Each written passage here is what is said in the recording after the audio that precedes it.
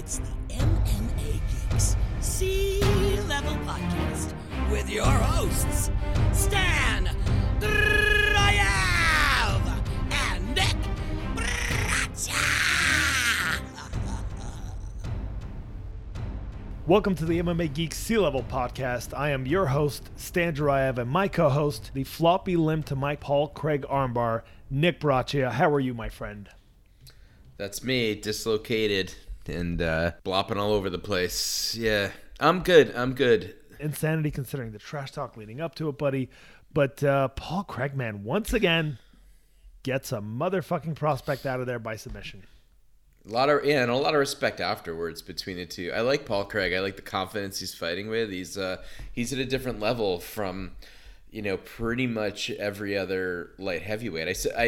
I don't think he would have his way with a Glover Teixeira in that spot, but accepting the black belt Glover, I think I'm having trouble thinking of really tough guys who can get you with their jits at 205.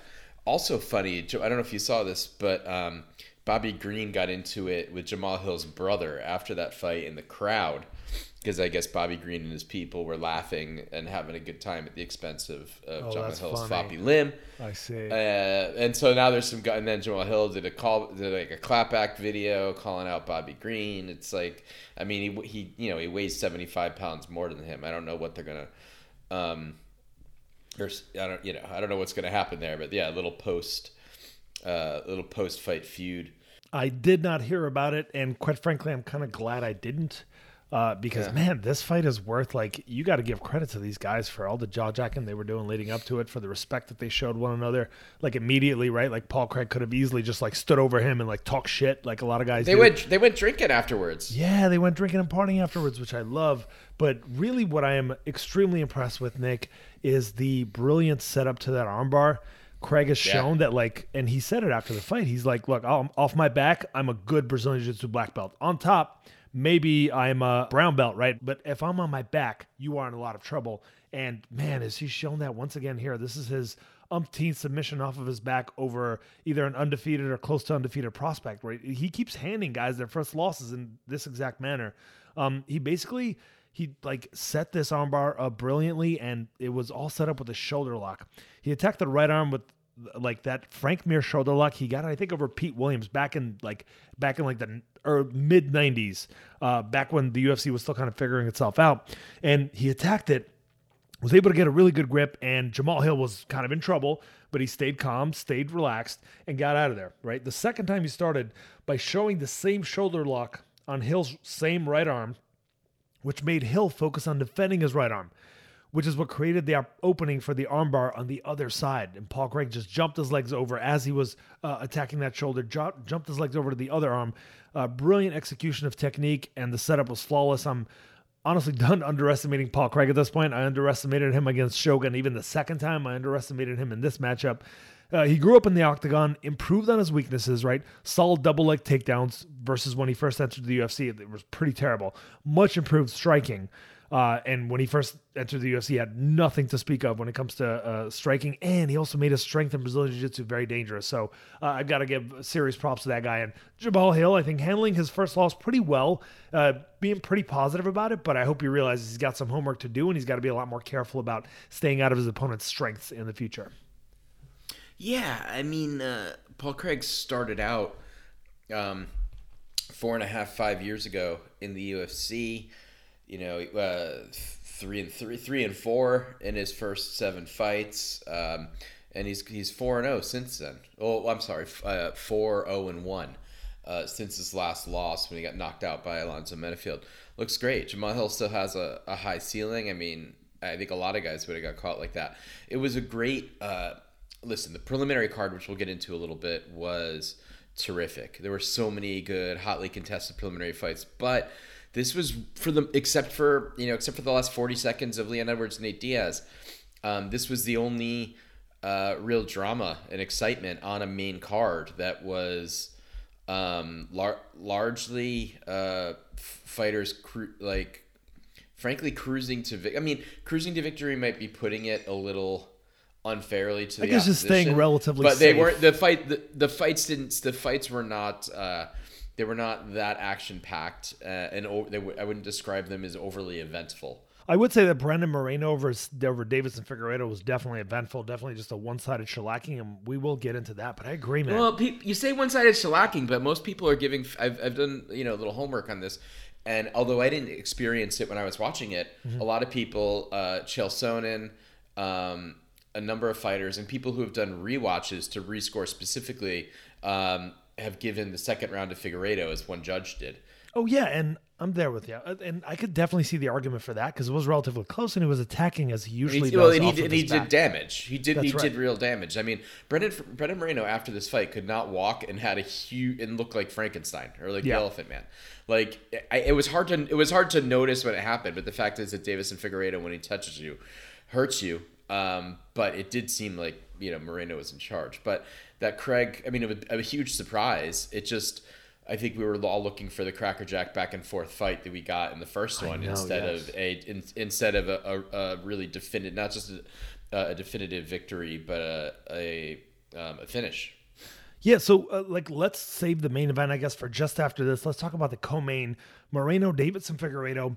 What are your thoughts on this one? What do you think it is that made for the difference in their first matchup, which was extremely competitive with Davidson Figueiredo seemingly having the edge in 3 to 4 of the rounds pretty clearly, and in this matchup where Brandon Moreno, granted, may have not won that second round, but it was extremely close, but he just really put the pace on Figueiredo and finished him in the third.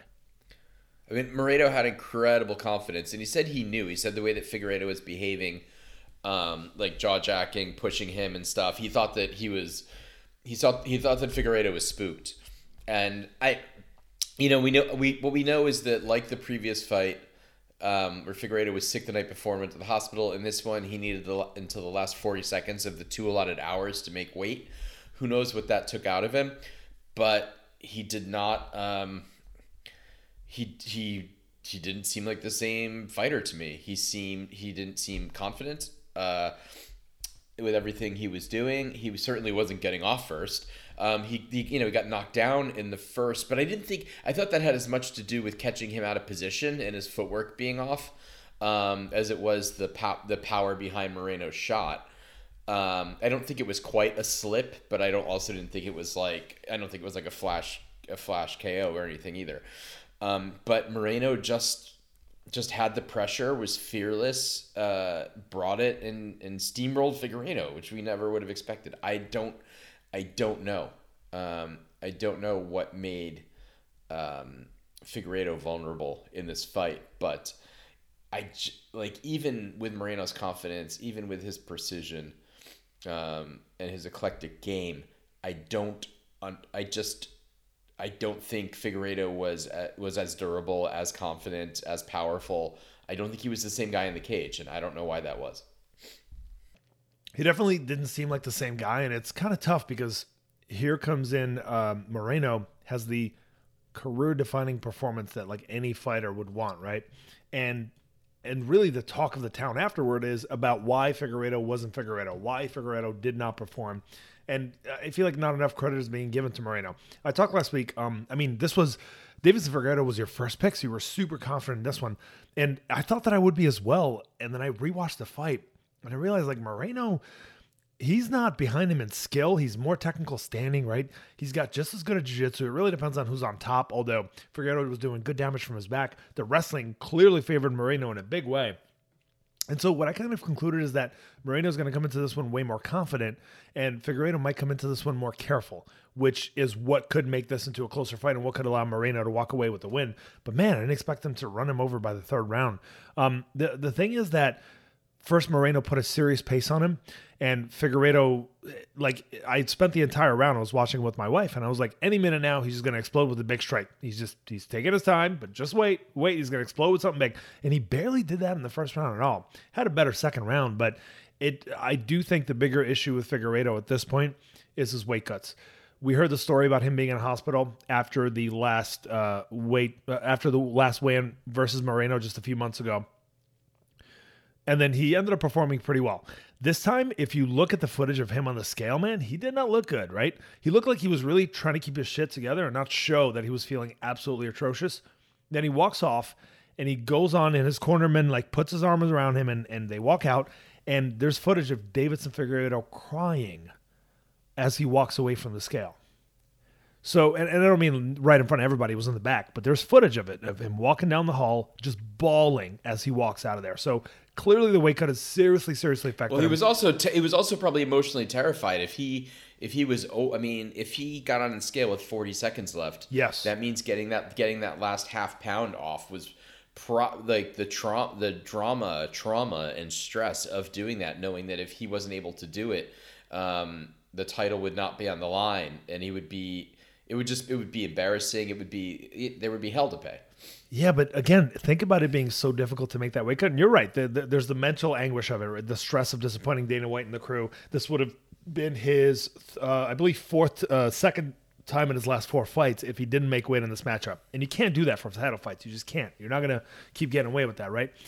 But here's the thing. Davidson Figueiredo comes into every matchup being the harder hitter, being more athletic, being stronger, and on top of that, being the much, much bigger man going in here at 135. Like, there's a good chance that he goes up to 135, and I do think that's probably in his future if he and his management are smart. He goes up to 135, there's a fair chance that he might end up being heavier than several of those guys at that weight division, like Cody Garbrandt. I'm fine now. Several, maybe a Garbrandt, but I'll tell you what, he's not gonna look real big against Corey Sandhagen. No, if you're going to take the single biggest 135-pounder out there, Rob Font, of course, are going to be bigger than this guy. Yeah. No doubt. He's not going to be the biggest guy there, but he's still going to be a fair-sized guy. He's going to be in that mid-range at least. And given his athleticism, his speed, the fact that he was able to compete with those really, really technical, super fast flyweights, I don't see no reason why he shouldn't do well there. I don't know if he's going to make it to the title. It's a much more competitive division, in my opinion. Yeah, he's an inch. I don't think so. I mean, he's an inch shorter than Frankie. But but Frankie Edgar is a guy who spent his career at 155, 145, just barely touched space at 135, right? So it's not the worst thing to be around Frankie's size at 135. That's where Frankie belongs. Just in terms of height. I just don't think that his power is his differentiator, and I just don't think that's going to. So you don't think it'll carry over? Yeah, you might be right. I don't think it'll carry over. I do think there's something to be said about just having heavy fucking hands. Like, if you look at the previous flyweight champion before Figueiredo, Henry Cejudo basically came up to 135 and looked every bit as dangerous. Like, who's finished Dominic Cruz? Right? Who's done that to Cruz before? Just about nobody. Granted, it was a knee, but he went up and he looked every bit as dangerous. He wasn't super dangerous at 125 outside of that Dillashaw fight, right? Davidson Figueiredo, like you mentioned his position, he's explosive. He's got heavy hands, it seems to me. Like, so yeah, I'm not too worried about his prospects at 135. Do I think he'll be champion? That's a different story. That's a tall order. But I do think that's where his future lies. I don't blame Moreno for not wanting the matchup next, because he did dominate this one, right? Whether it was the weight cut or what have you, the next fight will require the same weight cut. And so I don't blame Moreno for wanting to move on and build his legacy rather than being stuck in a 3-fight thing with Davidson Figueiredo over the course of a couple of years. Askar Asokar. I'm sorry. Wait, hang on. Did I get his name right, or did I screw it up? Askar Askarov. Askar Askarov. Oscar Asokar, I think, was a baseball player. Askar Askarov, who I'm a big fan of. He fought Brendan Moreno to a draw, and he hasn't lost yet. He's an undefeated guy with that. He in his debut had a split draw with Moreno, and since then is 3-0 against Elliot, Pantoja, and Benavidez, which is the cream of the crop, and he's fighting Alex Perez in about in 6 weeks. So if he beats Perez, I think that Askarov is owed a shot at Moreno, and that'll be that's not going to that'll be a co-main on a heavy. Yeah, that's fair. On a heavy card, or maybe a main event on an ESPN Plus. But I think he deserves. I think you have 0 losses in 5 fights against the top guys, and you've already been in there and made it interesting with the champ. That's grounds for a shot, especially at a weight class as thin as 125. Yeah, I definitely think so. And I think Alex Perez is kind of a tall order. Not that Askarov can't do it. Askarov showed that he's very capable against, granted, like a shot Benavidez, but he's looked pretty good and shown a lot of improvements over the course of his UFC career. When they went to that draw, I felt pretty good that Moreno won that fight. Moreno, I think, took that fight on short notice. That was his return fight to the UFC after he was cast off after losing to like two of the very best. So Moreno's in the situation now where he had a draw with number 2, Askarov. He got beat by Alexander Pantoja. I think that may have been in the Ultimate Fighter back years and years ago. And so he's in the situation where he has a lot of fresh blood to fight. Just about everybody in that top 10. I don't know that he has a win over more than 2 of those guys. Royval, I'm not sure if he's fought Kara France. I think he did beat Kara France by decision. But outside of those guys, Bontorin, Matt Schnell, Tim Elliott, Benavidez, I assume, is retiring. Alex Perez, Pantoja would be a great matchup. Askarov's a great matchup. There's so many options, but I agree with you. I think the winner of that matchup ends up challenging Moreno for the title. And yeah, it's not going to be a hugely high-profile fight, but it'll be interesting, especially if Askarov wins, right? Like, Askarov is an unassuming guy. I think he's, like, partially deaf, so not one to talk a whole lot of crap, very respectful, puts his head down and goes about his work. And Moreno's just a sweetheart. I think he's so marketable as you know, a Mexican-born fighter who's still resides in Mexico proudly to represent that country as the first guy in MMA. I know they wanted that to be Cain Velasquez, but this is a guy that like is authentic, and Mexican fans can tell the difference. He could be the reason that MMA becomes a huge deal in Mexico, and I'm genuinely hoping for that reason and the fact that he's a really, really sweet guy. I'm hoping that he keeps holds on to that title for a little while longer. I'd love to see him reign. Yeah, I like him. I mean, I like Askarov a lot too. Regardless, Moreno is a really exciting fighter. I agree. Let's move on to the main event. Izzy Adesanya and Marvin Vettori. It's about as exciting as I think we expected. You thought Vettori was going to take it, although I know you did change your pick. I changed my pick, and yeah, I know. And frankly, I do think that Vettori acquitted himself well, and I do think that I did give him the first round. I think, yeah. I mean, Izzy made him miss, was more elusive, was slick on the ground, avoided the only close to finishing the fight moment when Vettori took his back, and in making him miss, landed a good amount of counters. He didn't ever have Vettori hurt. He chopped away at that leg, and he just chipped. He chipped away, and he deserved the decision. It wasn't that exciting. Clearly, probably it wasn't because nobody was. I don't know if I would say it wasn't competitive, but I would say that Adesanya was in control for the vast majority of the time. But right. Adesanya didn't hurt him. He did outland him, but not by an embarrassing degree. No, that's the thing. It wasn't dominant, but it wasn't, in my opinion, competitive to the point where you're not sure who's winning these rounds. You know what I mean? Yes. I think the first round I thought was very competitive, and there were certainly moments in each round where it was extremely competitive, like when Vettori would get a takedown or like when he took his back. But in those moments, Adesanya shined, and he would take back control. So a fair victory. It's just when you've got a man known for the flashy striking and the knockouts that he is, for Vettori to essentially just plod and walk through everything, and not even, Vettori looked like he had been more hurt by Kevin Holland's strikes late in that fight than by anything that Adesanya threw. So I mean, it's good, good on Vettori. He's young. He didn't listen to his coaches. I think he had a false idea probably of how close the fight was. Giga Chikadze thought that Vettori won the first 2 rounds, and has been very vocal about that online. I don't know that I saw that, but he's a training partner and he's biased, and I understand the bias. I felt that way. Oh, is he? Is he a training partner? Yeah, they're both Kings MMA guys, so like it does make sense, right? Like you're gonna see, like if there is an even competitive round, you as a training partner, not even intentionally, you're gonna have a natural bias, and I've been there. I've been that guy who's like, wait, are you kidding me? You're telling me my teammate did not just win that fight? That seems so clear to me. I've been there several times. So I kind of get where Giga's coming from, but this whole argument that he won the first 2 rounds of the third round could have gone, was split in half between the first half and the second or whatever. I don't know. Yeah, I don't see that. I thought Vettori won the first. I would have given Vettori the first round, and I thought the other rounds were won by Adesanya. Some by a larger degree than others. But there's been plenty of competitive 50-45 fights. I thought this was a okay 49-46 one. It wasn't the lack of competition. It was just the lack. It just wasn't. It felt a bit like a sparring bout. Like neither one really did any damage to the other. Like, in my opinion, Vettori could have had a lot more success in this fight, right? But he didn't show any looks on the feet besides his cross, right? He threw plenty of jabs, right, but it didn't seem like he was trying to land him. He was simply using it as kind of a distraction to set up his left hand. So Izzy didn't mind the jab at all, and he kept us focused on the left hand of Vettori, and that made everything easier for Izzy, right? He only really had to worry about the one thing. Everything else that Vettori's throwing is in the service of that one thing. Vittori didn't attack the body. I talked about how slipping with your head back he didn't attack the body.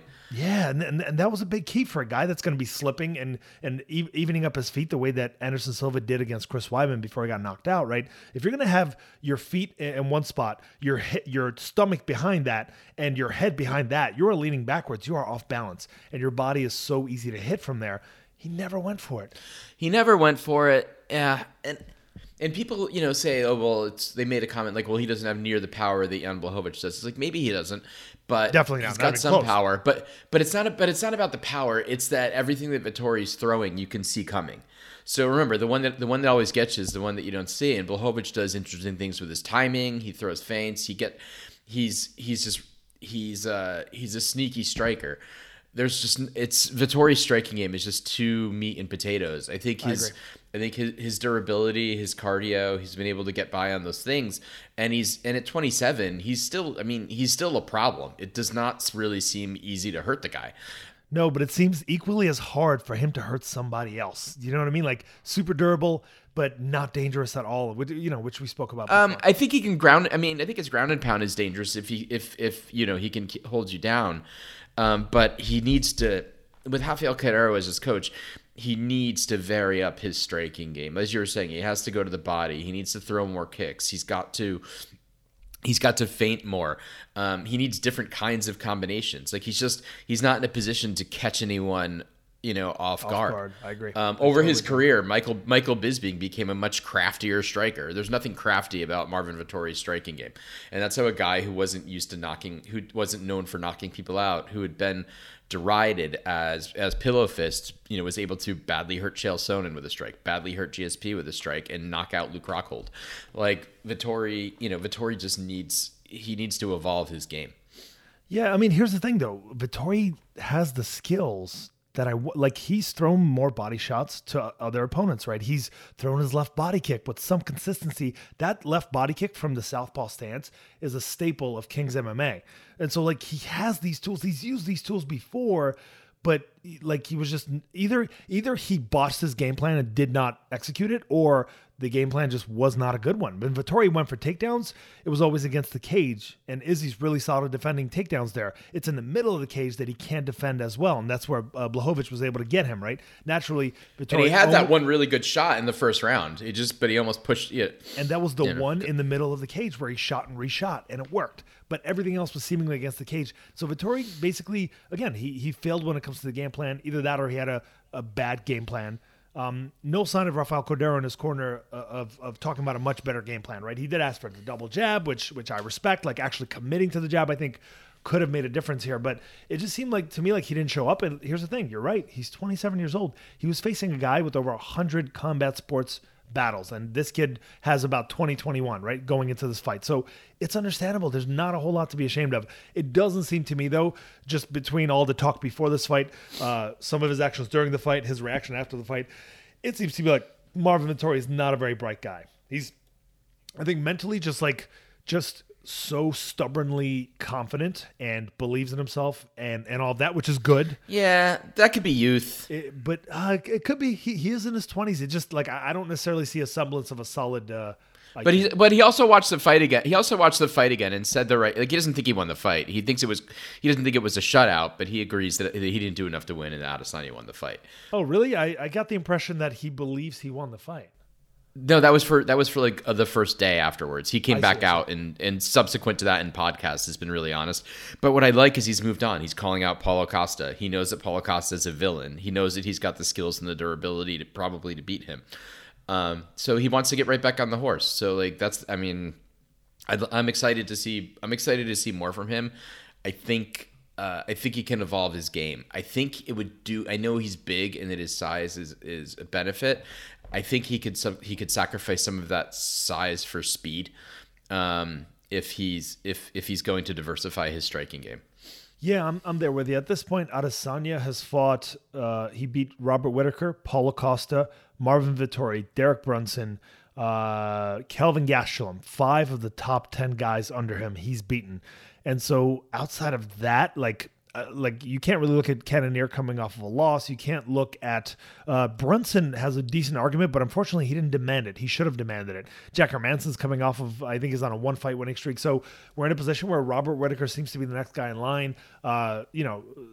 Adesanya alluded to that. I appreciate him looking ahead. Everyone talks about Till. Everyone's like, oh, Till's going to be the tough. I don't know what the fuck everyone's talking about Till for. I don't know. I think it'll be boring. I think they'll be staring at each other, and I don't think Till's done much. But, I don't think Till is that quality of a fighter. I don't see it. Like, he's a decent striker, but that's it. Like, he's got a good I don't think so either, but I wouldn't mind watching him get knocked out. I mean, this is going to sound crazy, but we've got Sean Strickland, Uriah Hall coming up.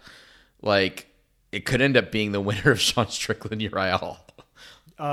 Maybe after Whittaker. I think Whittaker is pretty much after. Well, yes, of course. I mean, after the Whittaker fight. Yeah, but I don't see that. I don't see that going well for Whittaker.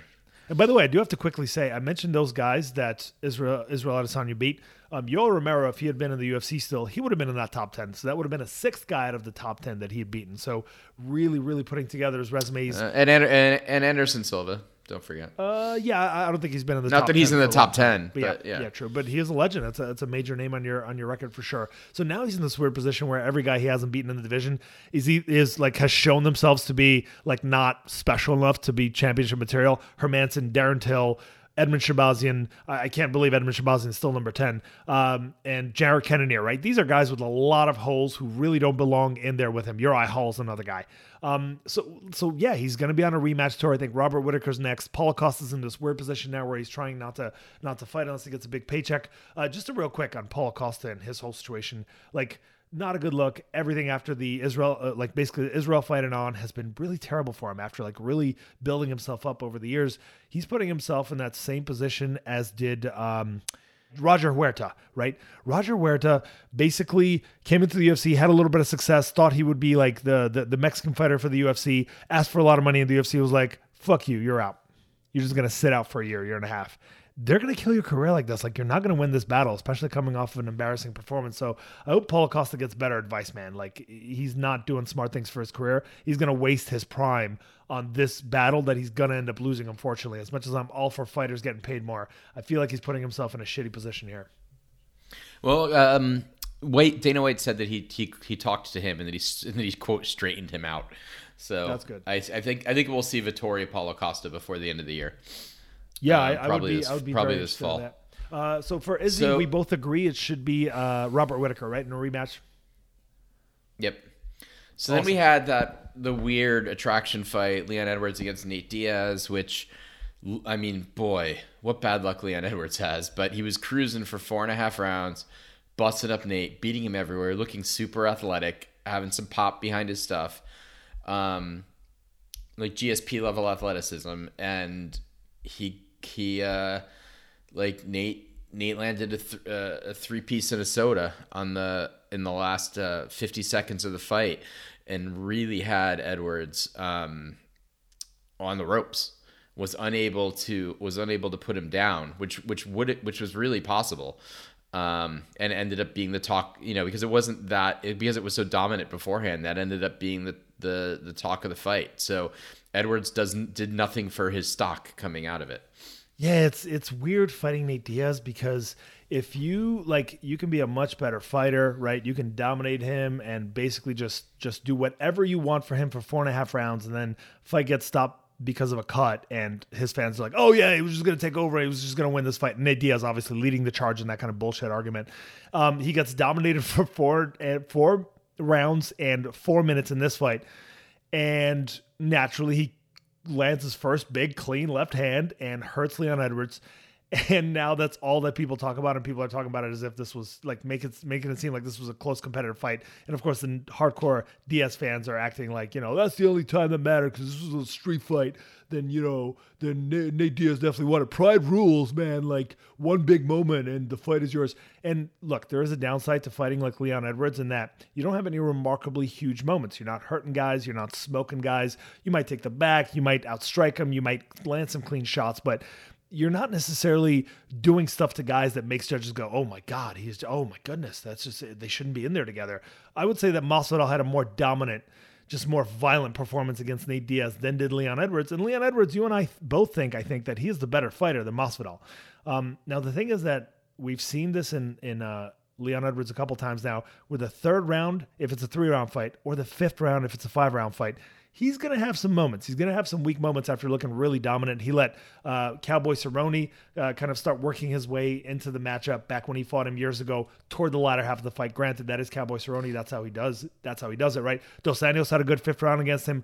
Gunnar Nelson had a good 3rd round against him, if I remember correctly. So, it is tricky because going in there against the champ, like, first of all, taking the left hand from Nate Diaz, if that's going to rock you, then how are you going to deal with the right hand of Kamaru Usman? Second, if cardio is an issue for you, how are you going to deal? And by cardio, I mean like in that 5th round, you're going to slow down. You're not going to be the same guy. How are you going to deal with Kamaru Usman's pressure throughout a fight, his power, his relentless energy and gas tank, especially training at elevation? So I think it was a weird situation for him. He dominated 24 minutes of this fight. And that 1 minute is what everybody's going to be talking about. And you know what? That 1 minute was one fucking left hand. Nate Diaz did this cool thing where the hook cross is a good combo, right? And it usually works because the hook, even if your opponent blocks it, shifts your opponent's head right into your cross. And Nate Diaz, instead of throwing a hook, he throws like a straight arm slap. It's what we know as the Stockton slap, right? And he just smacks you across the face with his arm extended. It's a pretty heavy shot, especially if it cups the ear. It can really mess with your equilibrium. But he just smacks you right into his left cross, and that's what worked for him against Conor McGregor. It's what worked for him, in the last few moments, and buzzed Leon Edwards. And like that, that's what made for that moment. The problem is that when you hurt Leon Edwards, you better jump on him and just go with some big selective shots. Instead, he decided, I'm going to point and laugh like I'm known to do. That's clever. And then I can claim that I won after the decision goes lopsided against me. So look, you're right. Not great for Leon Edwards' stock, but I think it put him on a big pedestal. I think it gave him a big win, a signature win, and it's always going to be on his record. And he's on a 9-5 win streak in the UFC welterweight division, so he's still in a pretty good position. It just sucks that Colby Covington's bullshit win over Tyron Woodley counts for more than Leon Edwards getting. Yeah, I really would. But I don't know. I think that before Leon Edwards gets a title shot, he'll either need to go through the winner of Gilbert Burns, Stephen Thompson, or take the money fight with George Masvidal. I think really that they. So, I don't. Yeah, I mean, they're not. There's no way that he's getting a title shot against Usman off of getting his eyes crossed by Nate Diaz in the 5th round.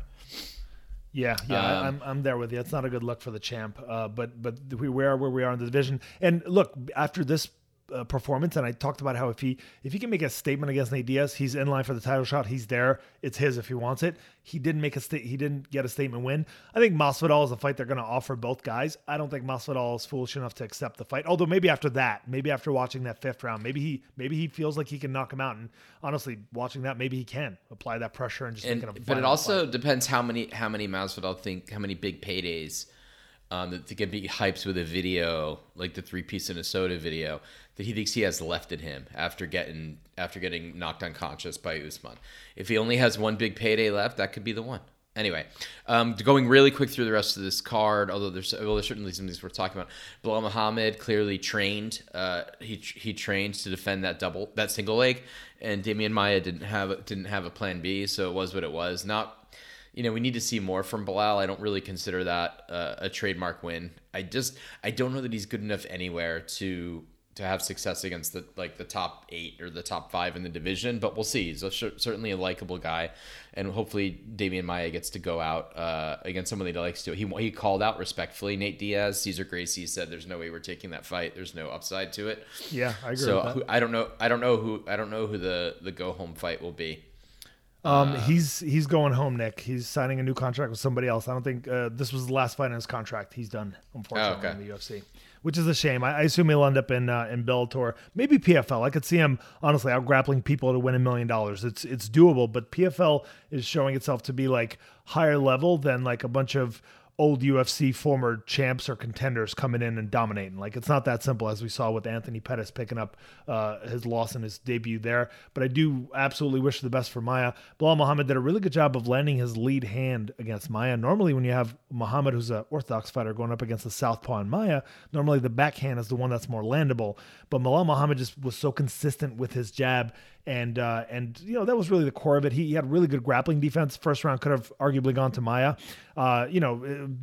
Predominantly Maia controlling against the fence and attempts for takedowns, maybe getting a semi takedown, and then Bilal Muhammad working his way up to his feet. I want a matchup for Muhammad that he deserves. I wouldn't mind Leon Edwards. I don't think Edwards would be looking forward to or into that matchup at all. But outside of that, I think Vicente Luque has a fight coming up versus Stephen Thompson. Is that correct? No, Burns, Stephen Thompson. Fought. That's right, Burns Thompson.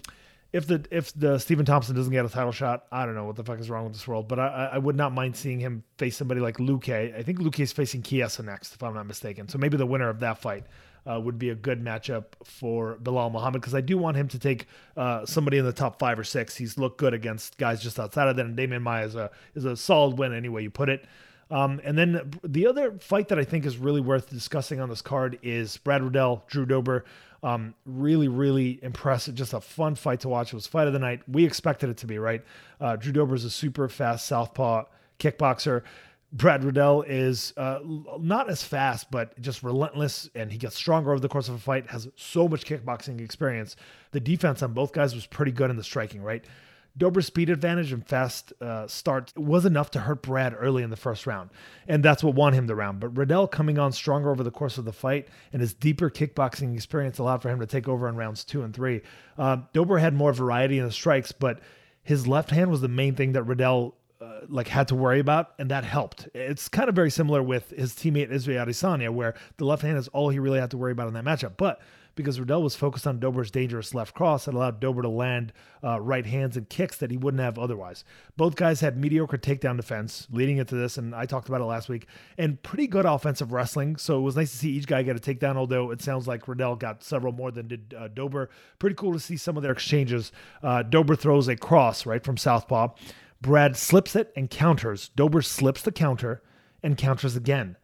Brad slips that one and then hits his counter hook, which is eventually what gets him, right? So you're seeing literally one strike after another where each guy is tactical enough to slip and counter, but Brad Riddell's experience in kickboxing is what allowed him to slip and counter that 4th or 5th punch and end up getting Drew Dober. Solid defensive work from both guys, but that's a great example of Riddell's kind of deeper kickboxing game winning out. I loved many moments in this fight. Yeah, he's the younger fighter. He's the younger fighter, but he's the city kickboxing coach, if I'm correct.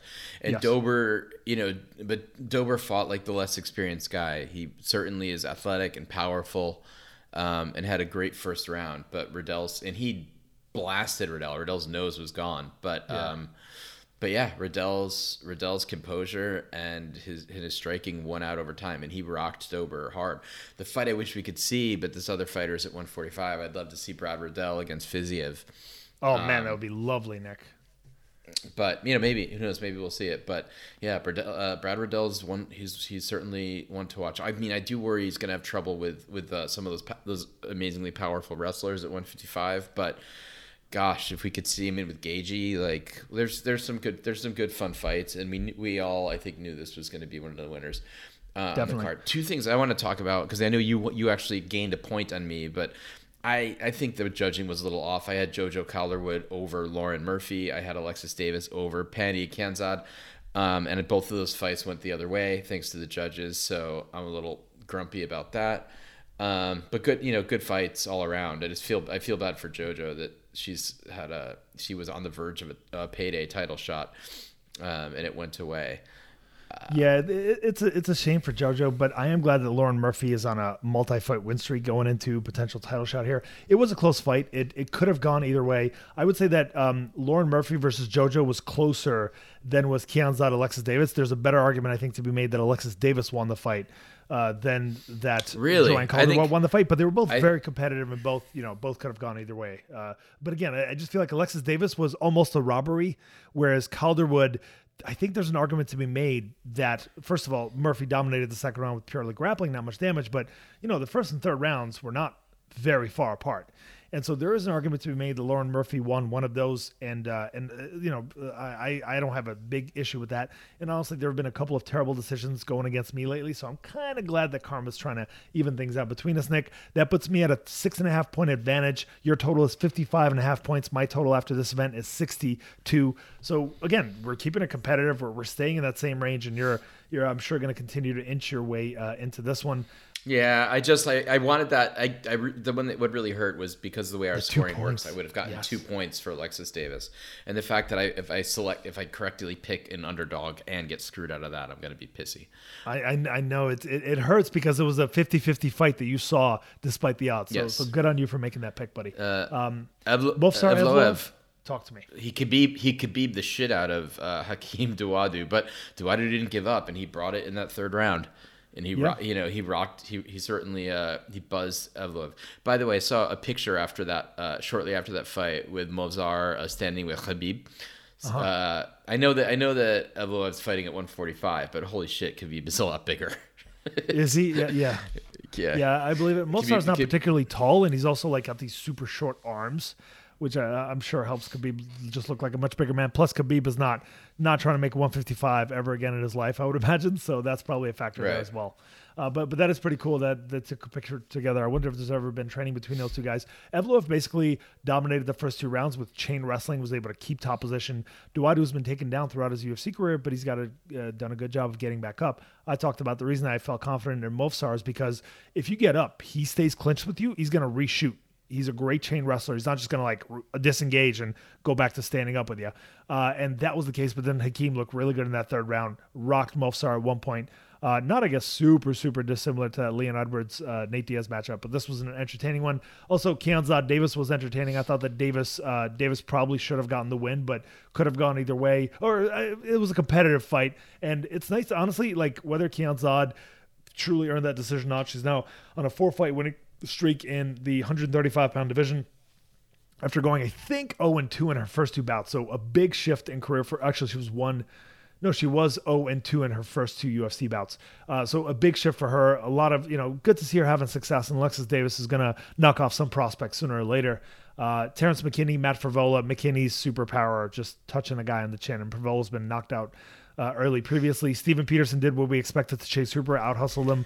Well, he also fought the kind of the from a fight IQ standpoint. Steven Peterson didn't fight the smartest fight. He's never does. Lots and lots of he's fought a lot of the fight willingly going towards the only shot that Chase Hooper had. He played footsie with him. He was clearly much stronger on the feet. He could have forced Chase Hooper up to stand, but he played with fire, managed not to get burned, kind of showed the kid up a bit. Yeah, I mean, he has 3 times. Sorry, I'm chewing again. He has 3 times the experience, and I'm glad that he was able to take advantage of it. But Steven Peterson's not going to be a top 15 fighter. That's pretty clear at this point. No. I agree with you. He makes some pretty bad decisions out there, despite the fact that he trains at a pretty good camp. Faraz Ziam over Luigi Vendoramini, another guy that won the first 2 rounds, gave up the third round once Luigi got really aggressive. It was a good performance by both guys. Yeah, I thought that should have been a draw. I thought that was a clear 10-8. Oh, really? I don't know. One of the judges made it. One of the judges made it such. I mean, he had him on the ropes, hurt badly, and had complete control for 4 minutes and 10 seconds of the round. I thought it should have been a draw. That does sound pretty significant. I mean, here's the thing: if you're going to say that though, and I'm not disagreeing with you, I'm a big believer in 10-8 rounds when there's a clear-cut winner in the round, and it's not I can't call that for the JoJo Lauren Murphy round because Murphy did no damage. The whole thing. Yeah, but JoJo did no damage, and she was dominated. I'm sorry, Lauren. The argument could be made. No, Lauren. But Lauren Murphy did no damage. If you just get top control and keep it for the whole round, I won't give a 10-8 if the person's not injured. Luigi Vettermini like practically knocked out Perez Zayam like a couple of times in the round. Like he was completely he was badly hurt. Like if you've got someone on the verge of a finish, I think that's when you can smell a finish and there's dominance, that's when I start to positional dominance. That's when I talk about a 10-8. You just have dominance positional control with no damage. You can't get a 10-8 round without doing no damage. And Murphy did no damage. Here's how I feel. I feel like if you're going to completely dominate your opponent, even without damage, and your opponent does absolutely nothing all round long except for surviving, like there's no argument to be made for your opponent to be winning the round. I'm comfortable with the 10-8. So I'm comfortable with the 10-8 in both these cases. Honestly. I'm not as long as until they start giving 10-7s then for the opposite. Yes, I'm there with you for the really just horrific beatings. Well, then then I thought that round should have been in the Zayam fight should have been a 10-7. I honestly think that maybe I'd like to rewatch that because I didn't think it was as horrible of a beating as you're saying it is, and maybe I need to rewatch it. But I will say this: I think like any round it's not clear, like who won, right? It could have gone either way. That's a 10-9 round, right? Why should that 10-9 be the same as Lauren Murphy completely just doing whatever she wants? But that's just the way. Well, it's. I mean, that's just the scoring's broken. Like it really is. It could use a lot of work. I don't disagree with you here. And if we're going to get into that, we're going to spend an hour just on that. And then Carlos Felipe had a rough first round against Jay Collier, but his pressure won out, and that's exactly what I expected. I talked about how he's also a lot of fun. I mean, he had the crowd going. Like he's got a Diaz brother element to him where he's just talking trash and pushing forward. I like this kid. He's smart. He's going to find himself, and he can go. He reminds me a bit of. Oh, geez. Who is that heavyweight that then went to Bellator and then went to bare knuckle fighting? Joey Beltran. Yeah. I agree with you. That's probably a pretty fair comparison. Nikolai, we got a UFC card to break down. Believe it or not, it's not a big one, but UFC Fight Night Korean Zombie versus Dan Ige should be an interesting main event. And there's 3 or 4 other fights that I think are going to be exciting. A couple other fights to pay attention to, but not the best card ever. We're going to take a break and hopefully quickly breeze through this card for you guys.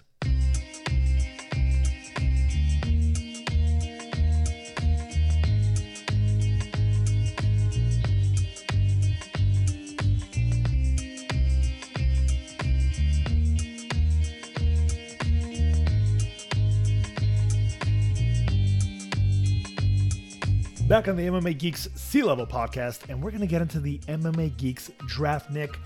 Nick and I take turns picking fighters that are competing on the upcoming UFC card.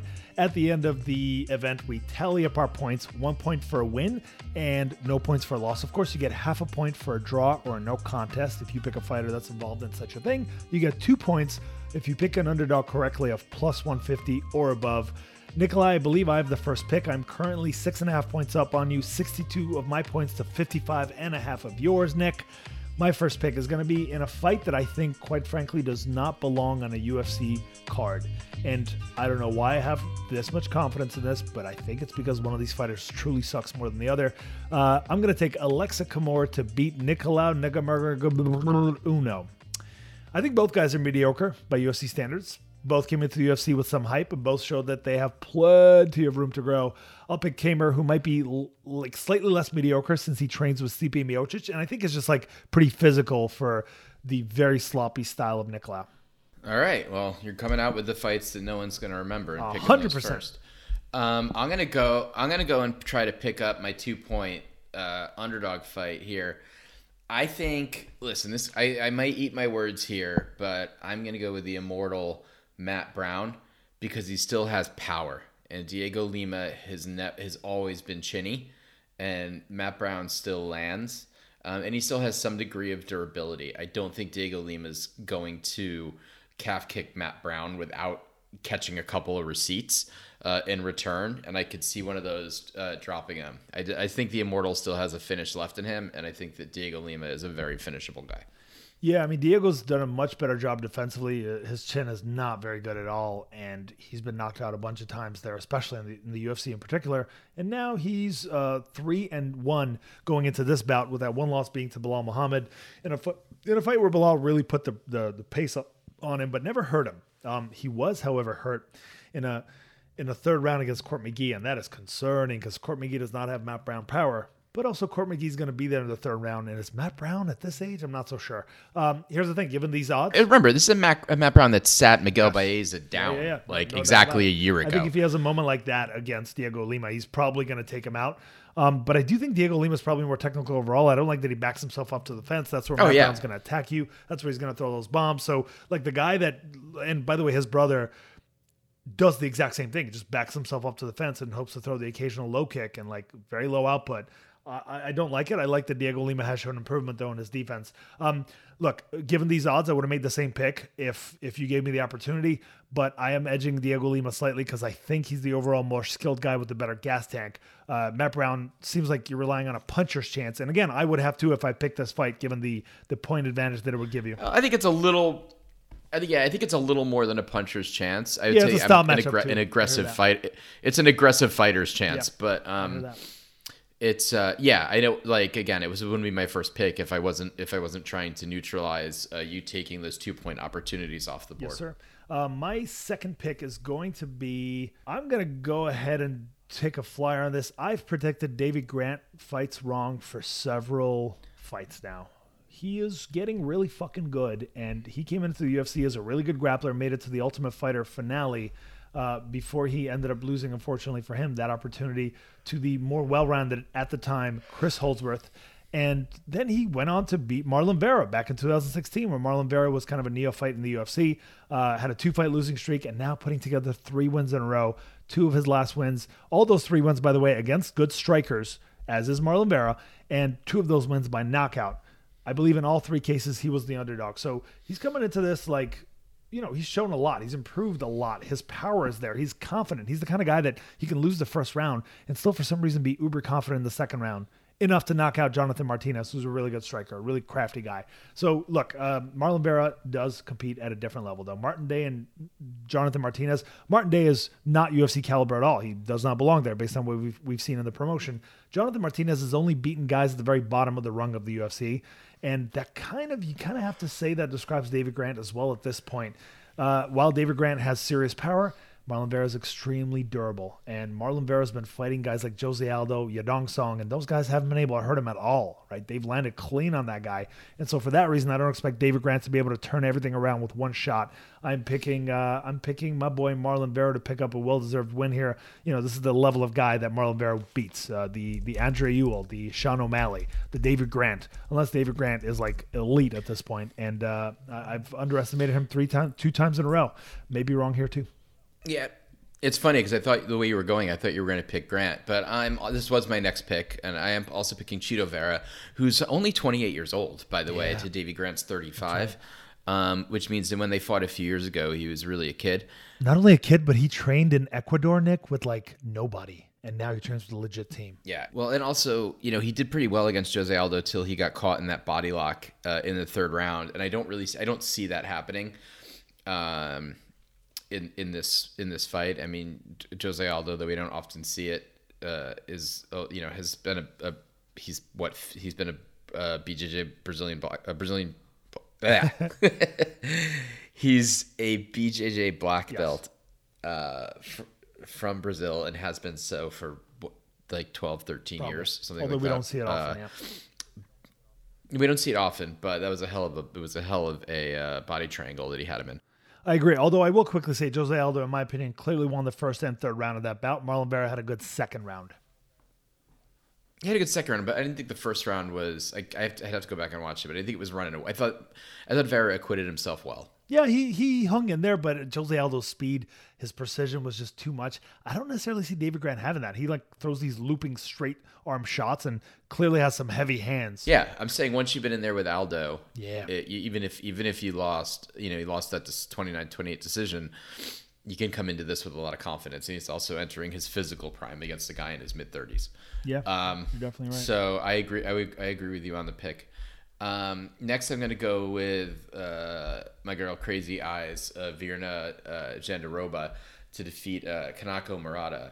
I think Murata's good. It's just that I think Jandiroba is like on the verge of being elite, in the weight class, and I think she's just going to be the much stronger fighter here.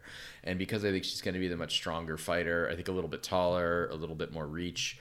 I think she'll be able to muscle her and positionally, and keep the fight. I think we're going to see a lot of Jandiroba control on the ground, potentially leading to a submission. So I can definitely see this fight going either way on paper. I definitely disagree with your breakdown because I think that Kanaka Murata is like maybe the best wrestler in this division outside of Carla Esparza. Is this 115 or 125, Nick? 115. Yeah, outside of Carla Esparza and probably a better just pure wrestler than Esparza, although she's not as well-rounded. She's a muscular, dense, short, thick girl. Like, I believe she's a stronger fighter. I believe she's the better wrestler. Jandiroba has the better Brazilian Jiu-Jitsu, but I believe that she's like a black belt from top position, unlike Paul Craig, right? Whereas from bottom, she's not nearly as effective. And I don't like her chances of getting top position against Kanaka. I don't love her stand-up. Like, she'll throw wildly, and then if somebody throws a combo at her, she just literally kind of turns her head and tries to get away and hopes for the best. And Kanaka Murata has been working on that. She's super athletic. She's very strong. I'm going to edge Murata because I think she can stay safe up top and avoid submissions and keep that top position and win rounds that way. But Jandiroba is super capable, very dangerous on the floor. And I think if she was smart in her game plan in her last matchup, I think she could have very well beaten Mackenzie Dern. I think you're going to find out that I think you're going to be surprised that the strength differential is not going to be what you think. I think Jandiroba is going to be physically stronger. I like it, Nick. Let's see how this works out. I'm excited to find out. And my third pick, Nikolai. Wait, that was your second pick, correct? And I think part of why I'm saying that is I think that Murata is I think she really has an atom weights build. I think she's a slightly beefed up atom weight, and we'll see what happens. I'm actually very curious. I'm quickly going to look at the size matchup here. By the way, the records between these two girls, 28-3 combined record, which is absolutely unbelievable. You're right, she's 5'1", but Jandiroba's only 5'3".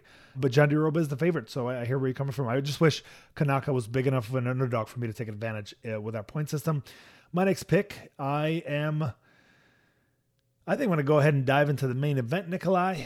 I realize this is risky. I realize there's questions to some extent about both fighters.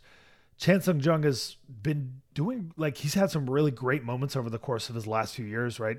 Between working his way up to the title shot with wins over Mark Hominick and Dustin Poirier to having a semi-competitive-ish fight with Jose Aldo back in 2013, which then led to a 4-year layoff, or a 3.5-year layoff to serve in the military for injuries, came back, beat Dennis Bermudez with a knockout early, dominated or was doing well against Yair Rodriguez for 4 rounds, and then with 1 second left got caught with an insane elbow right by Rodriguez, a fight that he was by all means winning, although it was somewhat competitive.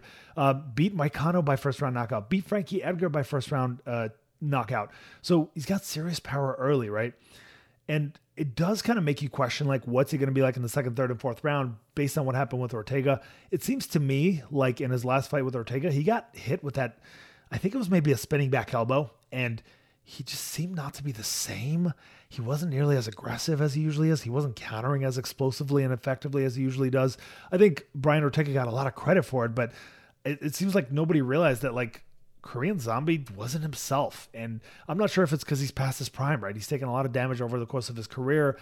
He's at this point 34 years old. Granted, there were 3.5 years off right in the middle of his career, so he wasn't taking a lot of damage at that point in his life. But 34 years old, he's not a young guy for 145 pounds. On the other side, we have Dan Ige, right, who's just grit tough. He is extremely tough, mentally and physically. He can be roughed up and beat up for 5 rounds by a guy that hits as hard as does Calvin Kattar and make it through and still keep trying throughout that fight to win. You got a arguable split decision over Edson Barboza, out-toughed and outworked the much more athletic Mirsad Bektic. Gave Kevin Aguilar only his second loss in his career. So, really, has had a lot of success. Gavin Tucker, he knocked him out in seconds, but I think that he's going to be going in and giving Chan Sung Jung a lot to counter. And he's really dangerous on the counter, as we saw when he gets those knockout wins. It's because wrestlers are basically pushing forward on him, trying to set up their takedowns, like Moicano, like Frankie Edgar, like Dennis Bermudez. So I'm picking, I'm assuming that the Korean Zombie is still in a good place in his career, is in a good place physically and mentally. And based on that, I'm picking him to win the decision here. I just feel like Ige is not going to be necessarily consistent or good enough to take him down like throughout the fight. And I don't think he's necessarily going to do enough damage. Like, I'm not truly bought into his power just yet. I need to see a lot more before assuming that he hits hard enough to hurt the Korean Zombie. But Korean Zombie better show up on this one, man. This could be like a deal breaker for his upper echelon career. Yeah, I agree. I agree with the pick. I've been thinking about this one a lot. I like Ige, but it's just Zombie's got more tools and more path to victory. He's got a little bit more range, and Zombie, when he gets beat, he seems to get beat by guys who have better reach than he does. Who are really dynamic, unpredictable strikers. Yaya Rodriguez, Brian Ortega, Jose Aldo. Iga's kind of a meat and potatoes puncher for the most part. He's good. He's got good boxing, but I don't know that he's going to surprise Zombie with anything. So I tend to think. I also think that even though he's got good wrestling, that the jiu-jitsu and the scrambles favor Korean Zombie, who's got really creative submissions and could be able to take advantage. Even though I don't think it's very unlikely that he KOs the ultra durable Ige. I think it's possible he gets a choke, or it's possible he does some other weird submission. I think he still got it. I mean, Ortega's huge and came back with an entirely new striking game. But I think Zombie's still got some fight left in him. So I see him. I think this is going to be a very fun fight to watch. And I see it going. I see it most likely going the distance, and that the variety of attack and the frequency of attack should score enough points. Yeah, I think Dan Ige is definitely tough mentally and physically enough, has a good enough chin to last the distance with Jung. But, getting sparked there early against the Korean Zombie is definitely not out of the question for any guy that's this much, I think, like shorter than him. For the record, I agree with you that this fight and the David Grant versus Marlon Vera fight are by far the best two fights that we've discussed so far. What's your next pick, buddy? Next pick, I'm gonna go with the co-main event. I could end up being wrong about this, but I just think that at his age, what is he now? He's 43, against the 26-year-old Spivak, and Oleinik has 2 inch. He's an inch shorter, but he has 2 inches of reach on the younger Spivak.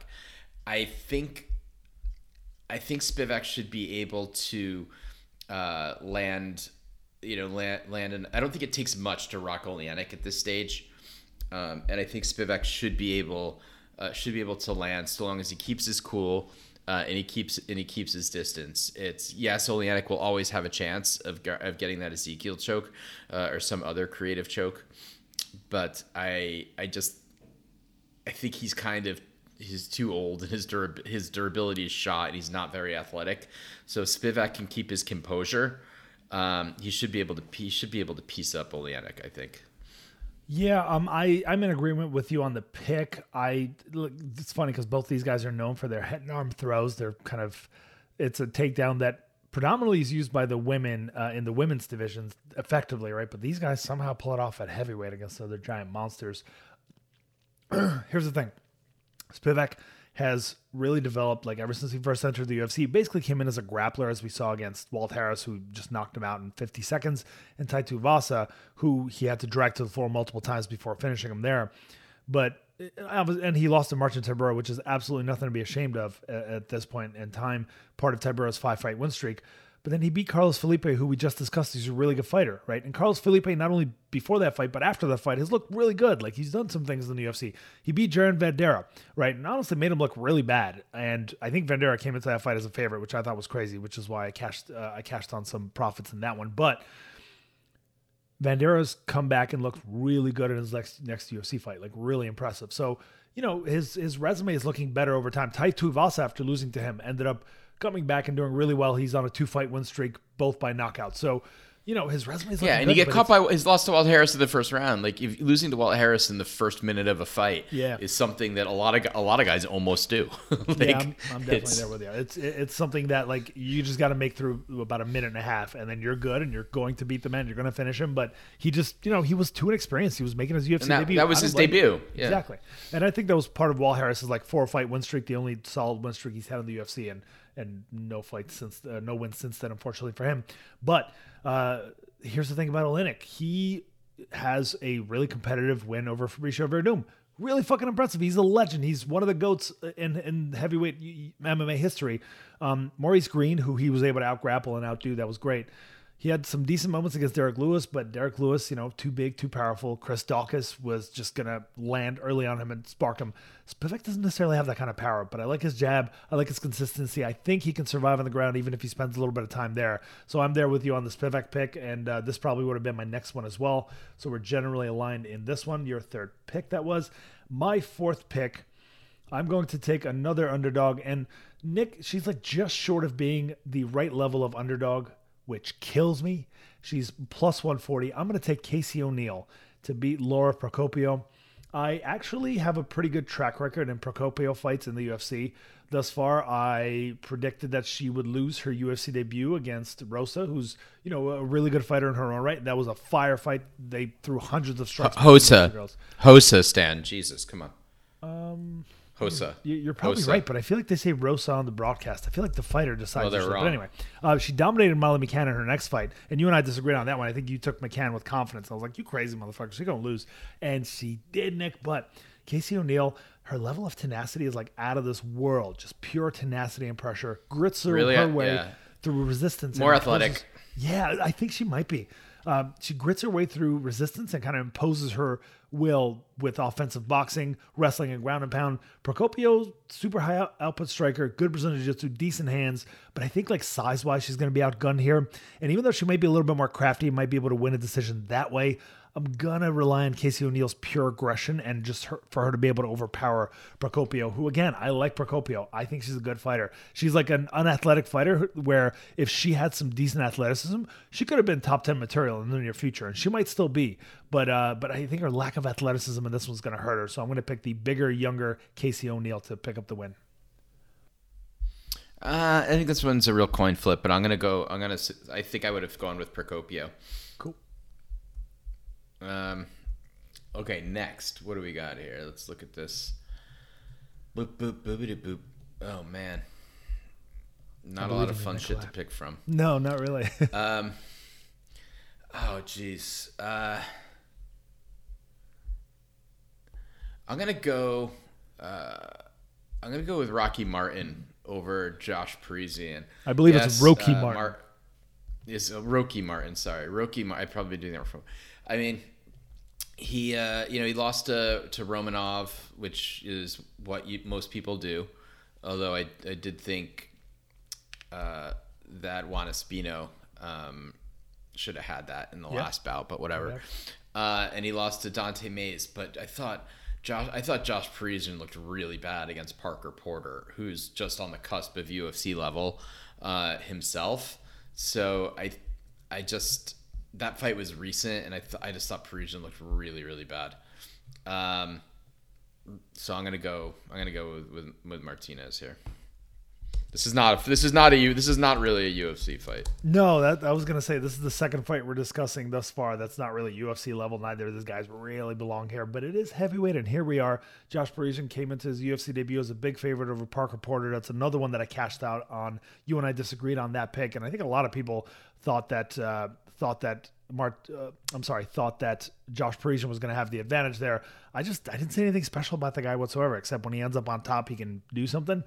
Because he's the bigger guy in this matchup, though, because he looks like he's less out of shape. Like Roque Martinez walks into the octagon, and if you told me that guy spent the last 6 years on the couch, I would have been like, yeah, no, I believe it. That makes sense. Although cardio-wise, he's not that bad, to be fair. Whereas, at least Parisian, is the taller man, little less body fat, a little more muscle. So I'm going to pick Parisian here. I realize he's not a great striker, and maybe if it stays standing, Roque Martinez will have the advantage even though he's smaller. But I do think if he can get top position, which might be a big F, if he can get top position, I think he could rain down with some decent ground and pound. So I disagree with the pick, but I'm glad you're the one making this pick. My next pick is going to be, I'm going to go against my boy. I think I'm really going to regret this, Nick. I'm going to go against my boy, Wellington Turman. And I think I'm going to pick Bruno Silva to pick up the win over him.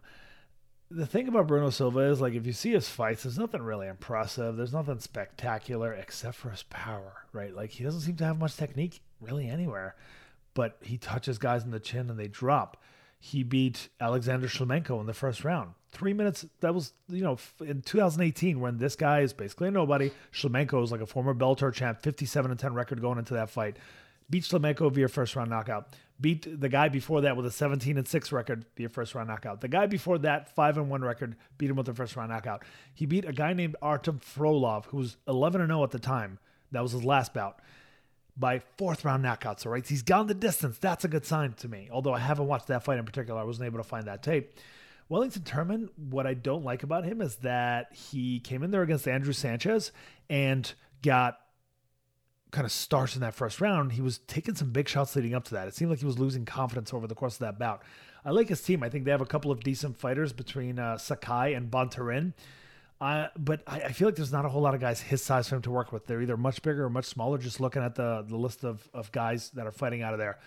I'm probably going to regret this, but with Wellington Turman coming off of a first-round knockout less than a year ago, he was scheduled to fight Sean Strickland in November. He was scheduled to fight again in February. Both those fights didn't end up working out, right? But the fact that he's been taking hits and training this entire time, I don't like that, especially after the horrible knockout he received. So I'm going to take Bruno Silva, who has insane power. And also, I got, somebody told me, I'm not sure if this is true. This was one guy's opinion. He thought he saw it somewhere. Apparently, Wellington Turman and this Bruno Silva guy may have had a grappling match recently, and apparently Bruno Silva won, even though I would have thought that Wellington Turman would have the edge there. So weird circumstances here. I'm going to be rooting for Wellington Turman, but maybe against my better impulses, I'm picking Bruno Silva because of his power. Cool. I'm with you. I'm with you on that. I'm going to go with. This is a tough one because both of these guys are known for very fast finishes. I'm going to go with Chaos Williams over Matt Semmelsberger. Chaos had those two big 30 seconds or less finishes in 2020 to kick off his UFC career. Then he got put in there with Michel Pereira, who's a tough draw for anybody. He's strong, he's athletic, he's unpredictable. He's fairly elusive, so I think that was a tough draw. But I think these guys are going to go at it, and I think Williams will have this. I think could have the slight edge in durability. I'm not quite sure there, but I think he has an edge in speed. So I think he's going to. I think he'll. I suspect this one's going to end in the first round. Either way. But I see Chaos Williams landing before Matt Semmelsberger does. Yeah, Chaos has the one-shot knockout power, but also showed he can hang with someone like Michel Pereira in a 3-rounder in his last bout, which is a decent sign, even though he lost that decision. Semmelsberger has the higher strike output and more versatile kickboxing game than Chaos. So this matchup basically comes down, I think, to Semmelsberger's chin. I haven't seen him knocked down a whole lot, and he hasn't been knocked down in his career yet. I think his output. That's not true. He was knocked out in Shogun fights. Jerome Featherstone beat him by strikes. Right. Thank you for that stat, Nikolai. Let me see. I don't know if it was ground and pound or not. I did not watch it. Yeah, I wonder if he was exhausted. I think I watched that fight leading into his UFC debut, into Semmelsberger's UFC debut. I don't remember the details, but I remember thinking that the guy basically gassed out. Semmelsberger gassed out. And that's how I think he lost, but I'm not sure. Fair point. That was a third-round knockout. Chaos Williams was a first-round knockout kind of guy. I see a little bit of value in Semmelsberger. I tend to think he can possibly win by decision, but he's going to give Chaos Williams plenty to counter, and all that Chaos has to do is just fire once, and that could be it. So you're probably right. I'm not going to disagree with you. You may have even swayed me toward Chaos Williams here. My next pick is going to be, and we have two left. We have Rick Glenn versus Joaquim Silva and Julian Erosa versus Seungwoo Choi. I think I'm going to go with the Rick Glenn Joaquim Silva fight. I think I'm going to take Silva. Easily could go either way. Glenn is like nothing but pressure and offensive wrestling. Big for the weight class. Or I should say he was big for 145. He's coming up to 155 now. And he was actually the first guy to beat Gavin Tucker. Loses to like the more athletic, experienced guys who are not going to gas out on him. And I think a lot of this depends on Joaquim Silva's gas tank. But Glenn, I think part of his success at 145 was that he was so much bigger than everyone that eventually his size, like the weight of his arms when he's throwing them at you, the weight of him in the clinch, I think all of that wore on his opponents and they got tired and exhausted over time, and then he could take over late in the fight. I have less confidence in his ability to do that 155. And although Silva's not super tall, I still think Silva's going to be like a fucking fire hydrant in there compared to Glenn. So I'm gonna give Joaquim Silva the slight edge here because it's hard to tell where Rick Glenn is after like a 3-year layoff. Silva himself is in like a 2-year layoff, but he's been beating, I would say, higher level of competition more recently than has Glenn. So I'm going with Joaquim Silva. I'm also going with Silva. This next fight's super hard. This is our last one, right? Yes. Oh, I really enjoy. Julian Rosa has put on some terrific performances. We saw him in that great fight with the quick finish, that beautiful knee against Nate Landwehr. Yep. And he also beat Sean Woodson, who's certainly a tricky fighter, particularly at with the range that he has. Although Choi is almost as freaking as big. I mean, Choi's 6 feet. Choi's huge, yeah. And he's like physically imposing, but Erosa is like the veteran that gives prospects their fresh losses. He's like that guy. It's an interesting matchup. It's really tough. And he really overpowered and tossed around Zalal. Yep. But these guys are both big. They're both tough. I think this is going to be a great fight. Choi is favored, but oh man, this is okay. I'm gonna do something really embarrassing right now that I haven't done in a while. I'm gonna look and see how, out of curiosity, how the Tapology picks are trending. And they are 67%. It's 67% Erosa, 33% Choi, even though Choi is the minus 160 favorite. Right. Crazy. I mean, it could just be this is such a coin flip of a fight for me. Also, I wonder how many people have already voted for this card since it's not a very big one. I'm curious, but it is surprising that it's that far in favor of Erosa. I'm gonna go with the underdog Erosa. Cool. And it's just a gut. I have no idea what's going to happen. I think this is such a strategically interesting fight. So I had a really hard time with this one. Choi was beaten by a couple of like really skilled, athletic guys in his first 2 UFC bouts. Right? There's not a whole lot to be ashamed of in those matchups. He lost to Gavin Tucker and to Movsar Evlov. Like Evlov is a fucking monster, right? Especially in 2018, basically Choi's UFC debut. That's a rough one. Second fight against Gavin Tucker, super technical, super crafty, good grappling, good stand-up, really good everywhere. And then he was able to run over Mkhitaryan, who's a terrible fighter, and Yusuf Zalal he looked really good against. I guess I'll go with Erosa too. I wish Erosa was a plus 150 underdog because I would have picked him earlier for that reason because I think there's value there. I think that Erosa just crashing the pocket and going straight at Choi at all times, I think is going to make it's going to make a difference here. I don't think Choi is ready to be backed up like that. Yusuf Zalal is not the kind of guy to back anyone up. And Suman Mokhtarian is just a terrible fighter. Gavin Tucker and Movsar Evlov are going to back you up. They're going to pressure you. They're going to put their body onto you. Erosa is not as athletic, but I think he could do that as well. I'm going to edge slightly toward Erosa, but I wouldn't be surprised if Sungwoo Choi is like a top 10 level kind of prospect, like the kind of guy that's going to be in the top 10 in the near future. He's one of those guys where on paper it seems like he's improving fight to fight. He's going to have the athleticism advantage. He should have on paper the striking advantage, maybe the power advantage standing.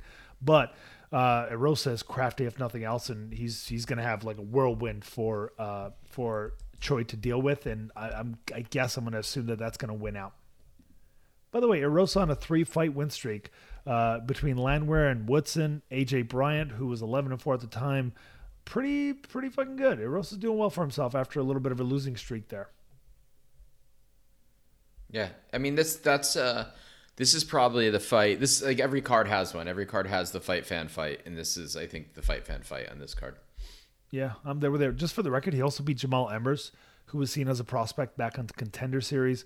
So Erosa's been knocking off prospects like Landwehr and Woodson and Emmers for a little bit now, man. That craft is really coming together, and he's come a long way, I think, since being the guy that lost to Artem Lobov by knockout on The Ultimate Fighter. So yeah, I'm there with you on Erosa, but the athleticism difference is what concerns me. Nikolai, that will do it for this card. This is not one where like we have to see every single bout on the card, but I do think there are 4 fights that are definitely worth watching. The one we just finished discussing, Erosa versus Sungwoo Choi, is one of them. Matthew Schlesinger versus Chaos Williams is bound to be exciting. Matt Brown versus Diego Lima could be fun. Rick Glenn versus Joaquim Silva is going to be fun to watch. And then I expect that Bruno Silva Wellington Turner. You know what? There are a few fights here that are probably exciting on paper, whereas they don't necessarily have the big name value. And obviously, Korean Zombie versus Dan Ige, Marlon Vera versus David Grant. These are some pretty good, exciting fights to watch, I think, for maybe some new MMA fans that don't care about names. Yeah, I mean, it's a bit of a come down, but they got a lot of fighters they got to give fights to.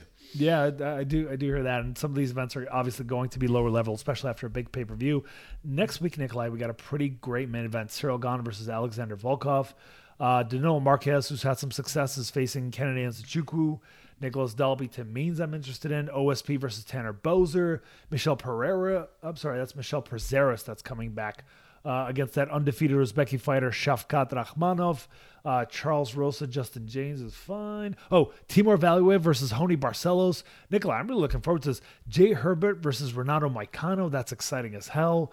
Andre Touchy-Feely against Daniel Pineda. Yes, sir. That's the first fight on the card. That's insane. Julia Avila versus Julia Storyalenko. I'm looking forward to seeing Avila. Yancy Medeiros versus Demir Hadzovic. I would say there's definitely stuff to look forward to in this card. There's going to be some explosives. There's going to be some people going unconscious. I'm looking forward to this one, man. This is going to be a lot of fun. Yeah, Moicano Herbert should definitely have a finish. That's going to be interesting. But looking at this quickly, Barcelos Valiev. That's fantastic. That's the fighter. That's the fight fans fight on that one. Gane Volkov should. I mean, here's the thing. Volkov's going to push the fight. Yeah. So he's going to pressure. I don't think it can be boring. I think that we're going to find out how good Cyril Gane is. We really are, because he's not going to Rosenstrike him where he's just going to stand at the end of his kicks, waiting for the perfect chance. If he can't beat Volkov. We've seen his upside. I'm going to say this. There's a chance that Volkov is the best heavyweight on the planet right now. There's a chance. He's suddenly just hit this whole new fucking level over his last few fights. And granted, he lost to Curtis Blades, but even Curtis Blades looked like shit against him in those last 2 rounds. Granted, Walt Harris is Walt Harris, but also over him the way he's right. What I'm saying is, it's a kickboxing. If Cyril Gane's going to be forced to fight to his strength in this fight. He's not going to be shooting double legs on Volkov. No. I don't think. If he gets pieced up by Volkov, I don't know where he goes in the division. Yeah, it is tough. I mean, you could also look at it as his prospect loss. Volkov has over 40 fights in MMA, and Gane has 8. Crazy difference. I could definitely see Volkov just coming in there and putting those 40-something bouts to good use, man. He was champion in Bellator, 2013, almost 10 years ago, he was the Bellator champion. And here he is coming into potentially a UFC title shot with a win here. So really good on Volkov. Really good to see him having success. And Cyril Gane is always fun to watch. Super technical and way faster than he should be as a heavyweight. So definitely plenty to be excited for in that bout. And Nick, besides the 2 or 3 points that I'm going to gain on you in this event, I'm going to gain a few more points next event. And then before you know it, Nick, we're just too far apart. You might have to literally give in by October. Just give up. Give up the second season. half. It's the second half of the year, and every year I come on strong, and we're usually further apart than we are now. So, talk is cheap, man. We'll see. But you can thank the judges for saving me from gaining a point this last week. Oh my God, they Nick! dropped You know me what? out of 2 decisions. You know what I just realized? You're the You have Nate it been recording? Diaz. You are the Nate Diaz. It's funny. You are the Nate Diaz to my Leon Edwards, Nick. You just get out crafted over the first huge portion of the competition, and then late, Nick, you come out with some haymakers and you have a couple of good moments, and then you talk about it as if it was a win. Literally, that's the perfect. My goodness, Nick, I figured it out. All right, this is my practice podcast. I got to get on with my host of my good podcast. What the fuck? Wait, you're not going to invite me on Record your that good show. podcast? I want to be a part of it.